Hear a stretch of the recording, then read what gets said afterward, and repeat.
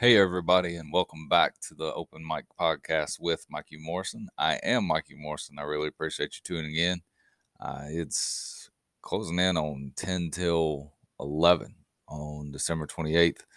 As I'm recording this, I do have a busy show for you today as we're going to discuss King George Road Trip Eatery, bowl cancellations, and bowl predictions. But first, don't forget to follow the show on Instagram at the Open Mic Pod. I am on Facebook now as well. At You'll find me at the Open Mic Podcast. Actually, I'm looking at it right now. I spelled it wrong. It says the Open Mic Podcast with Mikey Morrison. So I'll fix that. So you'll find me on Facebook, and you can listen to the show on Spotify as well as Apple Podcast. I'm hoping to get it on one other platform soon, but right now we're on Spotify and Apple, and you can find us, listen to whatever is easiest for you. As I was getting everything ready, I did see that John Madden passed away. Obviously, very unfortunate. I hate that for his family. Don't really know what else to say other than I really did enjoy listening to him call a game when I was younger, and really enjoyed his tough acting, Tinactin commercials. They're always been stuck in my head when he goes, "Boom, tough acting, Tinactin." It's a terrible John Madden uh, voice, but like it's always been stuck in my head. And anytime I see that at the grocery store, Walmart, whatever it may be, I always think of him. Um, it's one of those I almost want to go watch The Replacements now, just to kind of hear him call the game one more time in memory of him. I really do hope for his sake, though, that he does rest in peace, as those that are in Christ are promised to do so. I don't know whether or not he was a Christian, but I certainly hope for his soul that he was. There's really no easy way to transition from that, so we'll just get to it. And we're going to start off with King George, Virginia. I don't really understand why there's a county named after a tyrant. Can you can you imagine what George Washington would say about his home state having a county named after the dude that he was at war with? That makes absolutely no sense to me. We shot at King George's army, the most powerful army of its time, for 7 years, and there's a county named after him. I don't know. I don't know how that makes any sense. So, so Virginia, I don't know what Virginia has going for it. I've never been a fan of Virginia, but now like I think they're even further down the list as far as states to recommend or even visit. Um, they've got traffic for absolutely no reason in the northern part of the state. Like as soon as you get past Richmond, it's just we're just gonna slam on the brakes for no reason at all, and it's gonna be this way until you get to Washington D.C. And then they've got the worst brand of basketball I've ever seen. It's like watching paint dry. I don't know what I'd rather watch. Or like Paul Johnson, Georgia Tech football, or Tony Bennett, Virginia basketball. Both of them are horrendous and terrible. And right now, it's on brand for Virginia. And now they've got this county named after King George, the dude who we were at war with. And we straight up told him, you know what? Screw you. We're independent. You want to do something about it? Come do something about it. Come get some. Mess around and find out. But there's a county named after King George. I don't understand it. Oh, Virginia also has this welcome center that's 51 miles away from their state line. I can someone explain that to me? Most states have a state or a welcome center as soon as you cross the state. Welcome to Texas, or you drive across the state line. It says, "Welcome to Texas. Check out our welcome center. Use the bathroom." Sweet Home, Alabama. Use the bathroom. Welcome, North Carolina. Use the bathroom. Virginia, you just drive into Virginia and you get stuck in traffic. And then they're like, oh crap, people have been in traffic for 2 hours. They've only made it 50 miles. We should probably finally put a welcome center here. Maybe is that their way to like trick you and like they're trying to blame the traffic on another state or still trying to blame the traffic on Washington D.C.? Like what's their end game here? Why is there a welcome center 51 miles from their state line? I don't know. I don't get it. I do I do need your help though. When I had to drive through Virginia this week to go see my in-laws for Christmas, and we have a go-to restaurant or for our road trips. We always go to Chick-fil-A. Being a Christian, like that's what I've got to do. Like I've got to eat the Lord's chicken. The problem was the Lord closed Chick-fil-A at 4, and I didn't get to the Chick-fil-A parking lot until 4:15, so I had to find something else. And the only option was Wendy's. And quite honestly, I would rather eat the Krabby Patty that SpongeBob and Krabs fed the health inspector than eat at Wendy's. I think Wendy's has been gross ever since Dave died. Wendy has taken over Wendy's, and it's been horrendous ever since.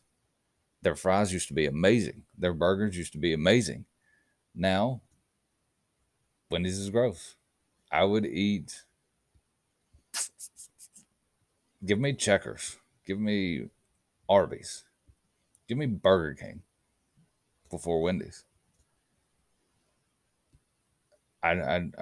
Wendy's is terrible. And then like they're 4 for $4. You used to be able to get a junior bacon cheeseburger. Well, because of inflation, they had to take the junior bacon cheeseburger off of 4 for $4, and now I think it's just a burger. It might be a cheeseburger, but I don't know. It's Wendy's is gross. So Wendy's is gross. Inflation has gotten to them, so they're not worth anything anymore. So I need your help figuring out what Plan B should be if and when Chick-fil-A is closed. I'll take any and all suggestions. My I like to go with Waffle House, but in my marriage, somehow my wife's vote counts double, so I get outvoted 2-1. And so I need your help for at least another suggestion to try to compete with this voting system that me and my wife have. I would say Chipotle would be the way to go, but the bowls are not necessarily the easiest thing to eat when driving. And speaking of bowls, it is bowl season, and right now it's bowl cancellation season, as I believe Miami, Hawaii, Boston College, Boise State, Texas A&M, and I think UCLA or NC State, one of the two, had to drop out of their bowl games today. And so a lot of bowls have been getting canceled recently. I actually do feel pity for NC State again. They had their dream baseball season ruined due to COVID, and now their football season kind of ends in similar fashion. It's frustrating because if BYU and Coastal can get a game up in 48 hours, can we not figure out a way so that these teams that are suffering the consequences of having to cancel the bowl game but are still able to play? Can we not find a way for them to play? I did see, obviously, Rutgers jumped in for Texas A&M. I do think the Sun Bowl is going to happen because I think Central Michigan took Miami's spot. But I would like to see a few more of those type of things be able to happen. Like, why can't ECU play NC State or UCLA, whichever team it was that like ended up having to deal with the consequences of a canceled bowl? Actually passed a lot of ECU fans on the way home who found out, I guess, late. Obviously, they were already either on their way or in the area when they found out that the Military Bowl had been canceled due to COVID. So I'd love to see more possibility or more games where these teams that did not have to cancel but have to suffer the consequences of a cancellation are able to play against each other. I didn't really understand these protocols and wanted to, so I looked it up and did some digging, and here's a couple things that I found that I thought might be worth sharing for those that don't know how all this goes about. So apparently the NCAA has no authority over bowls because they are run by conferences and independent bowl owners. The NCAA is really just has a symbolic role in only that it requires certain things for each bowl. Most of these protocols are coming from conferences and teams that are having to follow those rules, which does seem kind of unfair because, like, I'm sure the ACC and the SEC have vastly different protocols. Apparently, the ACC's policy states that unvaccinated athletes on teams with a vaccination rate less than 85% are at least tested 3 times a week. Teams that have a vaccination rate of 85% or higher are tested once a week. 3 times a week. That seems a little absurd. Before I took the job that I have now, I did used to work for a very liberal university, and they required unvaccinated people to be tested once a week. And I can almost guarantee you that the vast majority of unvaccinated people are not nearly as healthy as the athletes that make up the unvaccinated athletes that are on their teams. And so I don't understand why the vast difference in testing. Why are incredibly healthy athletes held to 3 times a week? I mean, you might not even have the results back from one test before they're having to get tested again. I don't get that. Another thing I don't really understand is how we're having all these cancellations due to COVID. How did we ever play a game with someone that had the flu? Michael had the flu in the 97 finals, allegedly. Joe Montana, I saw had the flu in the 1991 NFC Championship. I saw Tom Brady and Sean Merriman were both suffering from the flu in the 2008 AFC Championship. Magic had the flu in Game 2 of the 88 NBA Finals. Why? And there have been countless other times where it's at least, it seems like once a year, where somebody on your favorite team has the flu and they're playing through it and they're having their own little flu game here. How was that ever allowed when you can spread the flu just as easily as you can spread COVID? It really doesn't make a lot of sense to me. Is we would just let this dude go out there with the flu. He's got a fever and he's going up for a rebound. Screaming at players, screaming at his team to try to get them to, or what play they need to get in. All this stuff that they were allowed to do when they had the flu, but now all of a sudden COVID comes around, and especially this not nearly as dangerous variant, and we have to cancel ball games. I don't understand it. And so I also saw that the NCAA doesn't set, or no, they do set protocols for the FCS playoffs. So they have control over the FCS playoffs because they're running those the same way that they do any other varsity championship in collegiate athletics. It's because they actually do run it. The one sport that they don't control is major college football. And so the FCS protocols are that each team must attest to either being fully vaccinated or have a negative COVID test 1 to 3 days before arrival, depending on the test. Beyond that, no additional tests are conducted on site unless someone develops symptoms. The vast difference is maddening because there's no consistency here, and that's very frustrating. I thought Aaron Torres of Fox Sports said it best. What's up, everybody? It's Torres. Saturday morning. Yeah, by the way, forgive the hair. Just woke up a little while ago, but woke up to the news that Memphis and Tennessee has been canceled. And I'm just going to say it. I said it on the podcast. I'm doing it in video. I have to use my platform for what I believe is best. And I got to say it. It's time we stop canceling games because of COVID. It's time we stop postponing games because of COVID. It is time that we start using the data that we have available to us to make smart decisions in sports, okay? Here's what we know. First of all, most of these athletes are now vaccinated, okay? We made this big push all summer long. NBA, NFL, college, got to get vaccinated. Well, these guys are vaccinated. We know the vaccine does not stop the spread of the virus, okay? We now know also, let's never forget, these athletes are under the best medical supervision in the world. I'm not even worried about the fact that any of them are going to get seriously sick, but even if they do, they're under the best medical supervision in the world, okay? And so this is not March, May 2020 anymore. We now have fans traveling. Ohio State fans traveled thousands of miles to watch their team play today. We had Tennessee fans showing up at the arena, paying for parking, that are not allowed to go in because of COVID positives. We need to stop. We need to treat it like the flu. If you feel sick, get tested. If you feel sick, get away from the game. It's no different than how we've handled the flu for years and years and years in sports. Somebody has to step up. I don't know if it's the NFL. I don't know if it's Major League Baseball. I don't know if it's the UFC, but somebody has to step up and end the madness. We can't keep going on like this. COVID is never going away. We need to learn to live with it, and we can't keep canceling games, okay? What is it going to be? January of 2027? No. It's time to move on. It's time to stop canceling sporting events because of COVID. I'm going to say it if nobody else will. Look, we all know that COVID's a real thing, but what's frustrating is the vastly different standards and protocols that these teams are held to. There should be one protocol set by the NCAA and not 15 to 20 different ones depending on where you are and what bowl you're in or even what conference you're in.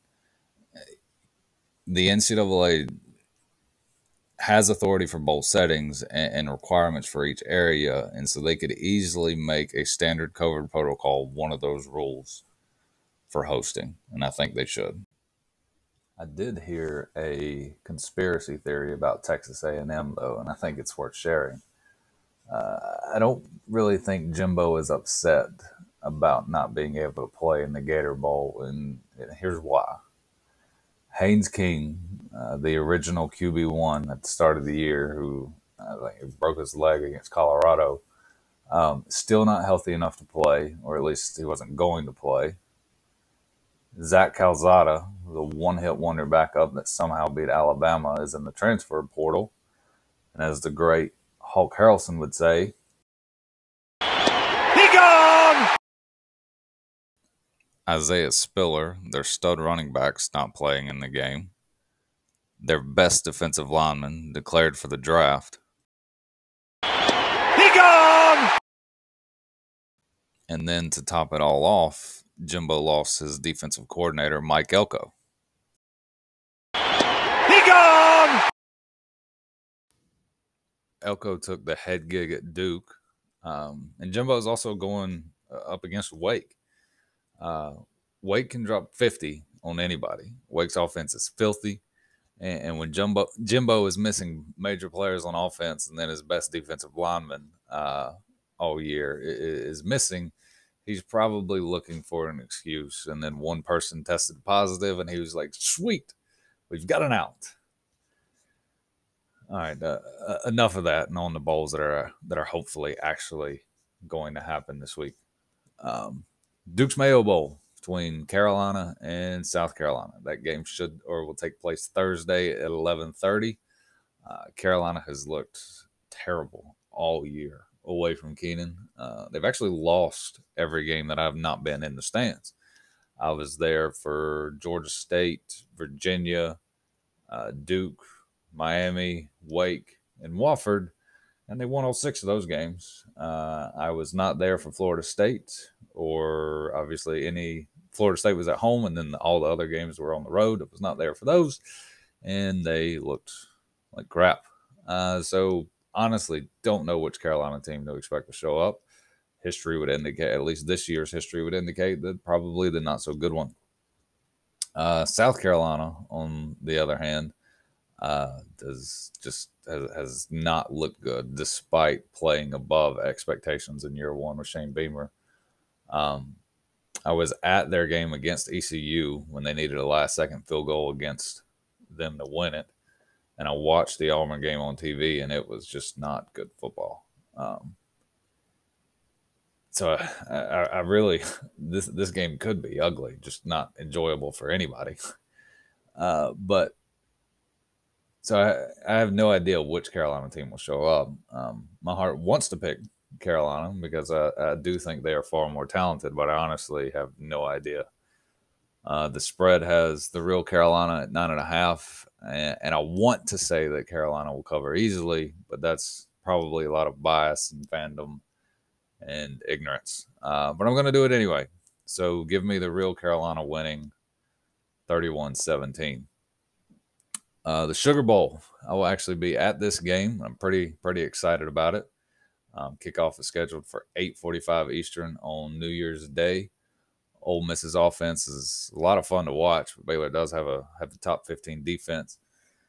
Vegas has Ole Miss -2, and I think I'm leaning towards Ole Miss to cover. It's probably SEC bias, but I do love watching SEC football, and so that's the direction I'm going to go. I'm going to go with Ole Miss 34-27. I think Matt Corral puts on a show late and pulls away from Baylor late in the fourth. Cotton Bowl. First playoff game will take place at 3:30 on ESPN. Alabama's a 13.5-point favorite. I do think Cincinnati will be up for this game and probably keep it close, and then kickoff will happen. Roll Tide, 38-17. And then the Orange Bowl. This one intrigues me because I don't know what Georgia's attitude is going to be in this game. If Georgia is up for it, then I do think Georgia will take care of business. Michigan wants to run the ball, and Georgia does not allow anyone to run the ball, so it'll be strength on strength. And if Georgia's up for this game and in it mentally, I do think Georgia wins easily. But I would honestly not be surprised if Michigan scores early or gets a takeaway early, and then you start to see like the hope leave Georgia, which could result in a Michigan win. Like I said, I'm going Georgia, but I would not be surprised by Michigan winning.